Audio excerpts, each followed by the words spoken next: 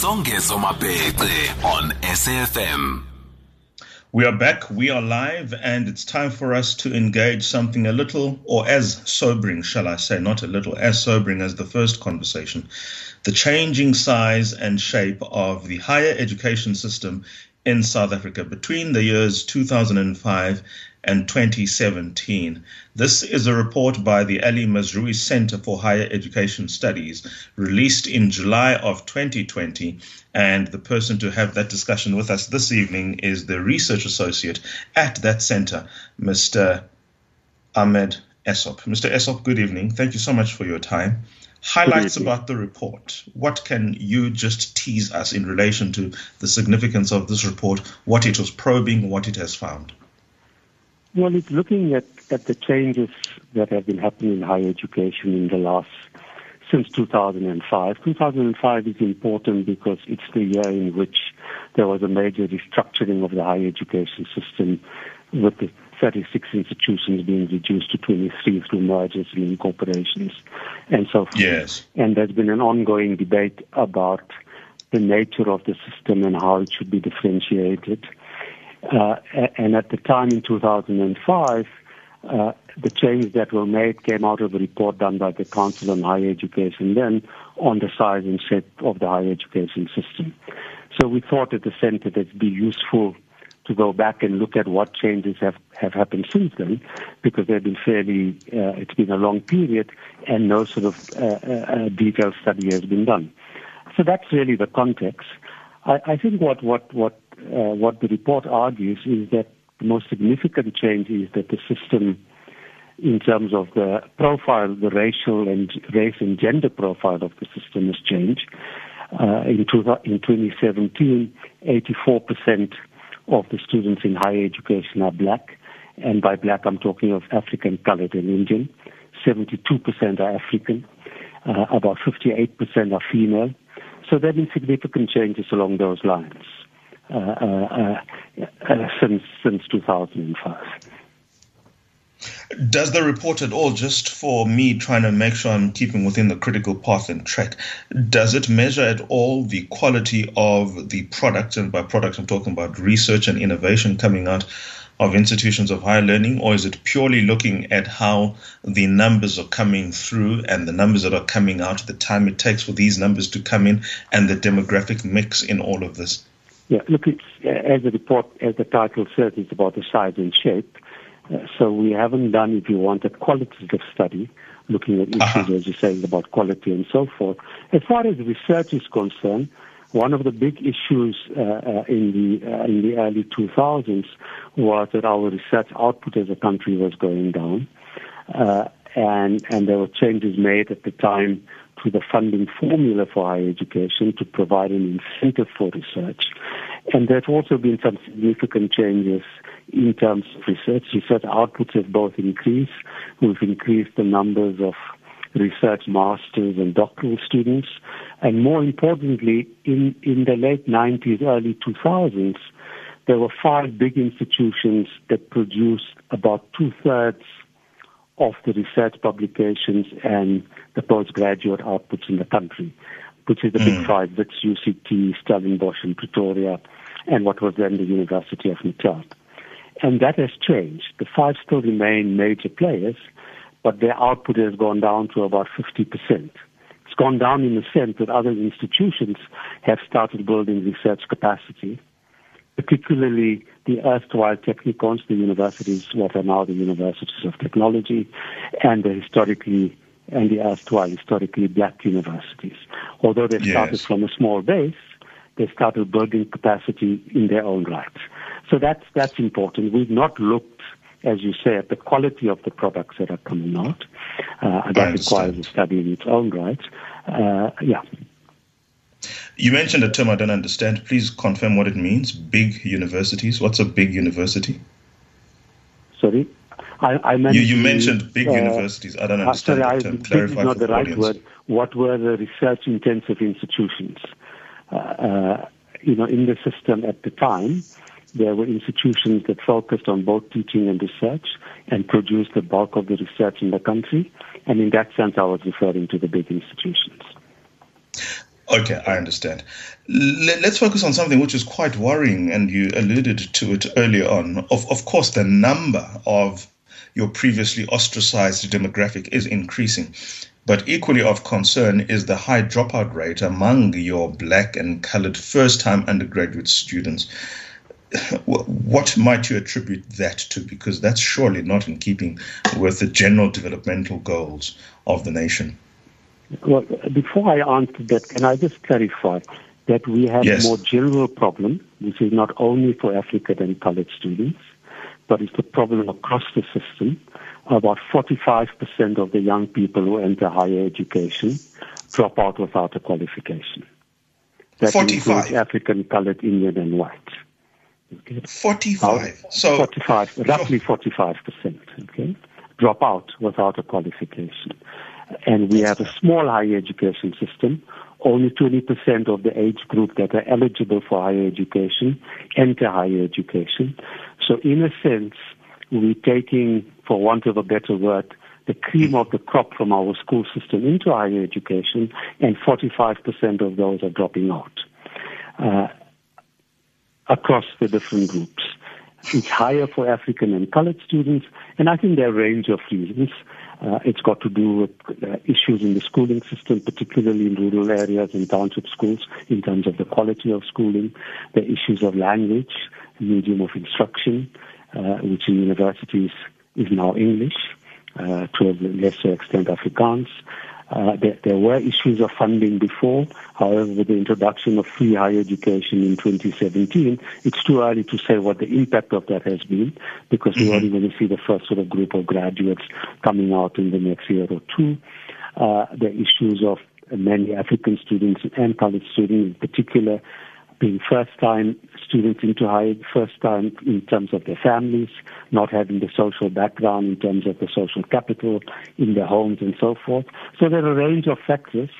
But in general, our school system, even our best schools, do not prepare students for higher education. So there's a big gap between schooling and higher education, which is a more national problem and not only a problem for African and colored students.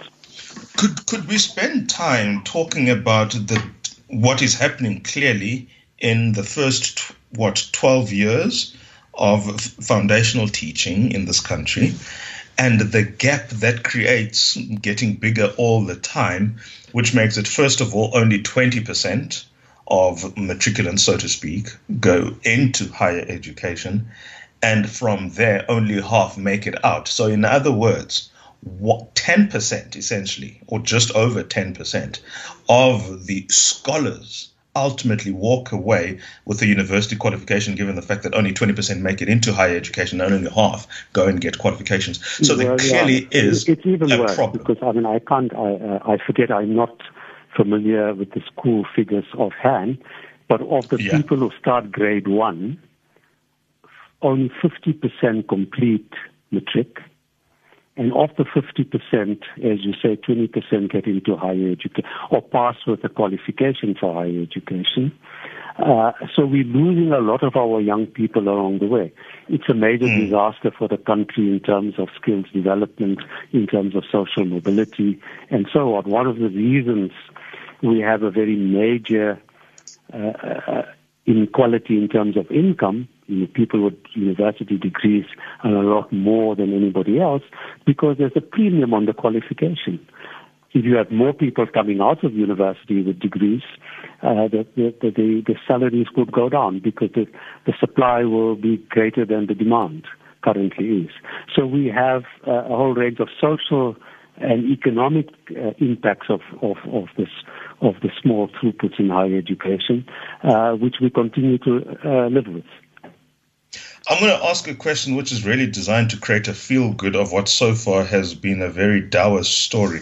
Of these students who might enter university but leave before getting a university qualification, how many of those are actually consumed in the economy or by the economy, or then go and do something which gets them to be contributing, generally speaking, to how the economy works?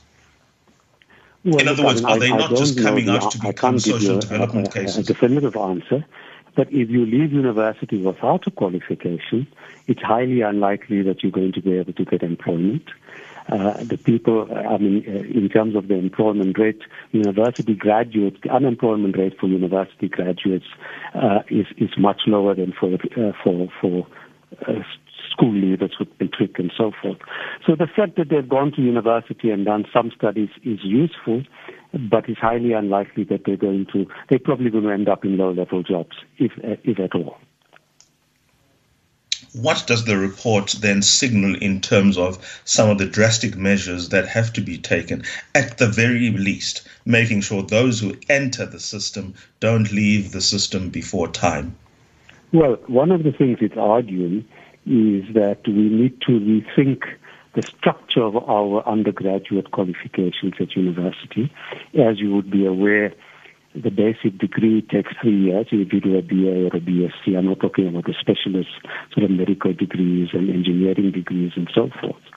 And it's arguing that we need to, given the problems and challenges we have in the school system, which are not going to be resolved anytime soon, that we need to rethink how we offer university education, that the 3-year undergraduate or 4-year professional undergraduate degree is not sufficient, that we need to add a year, either make a 3-year degree into a 4-year degree and a 4-year degree into a 5-year degree, and with the additional year to provide, to if you want to cover the gap between school and higher education.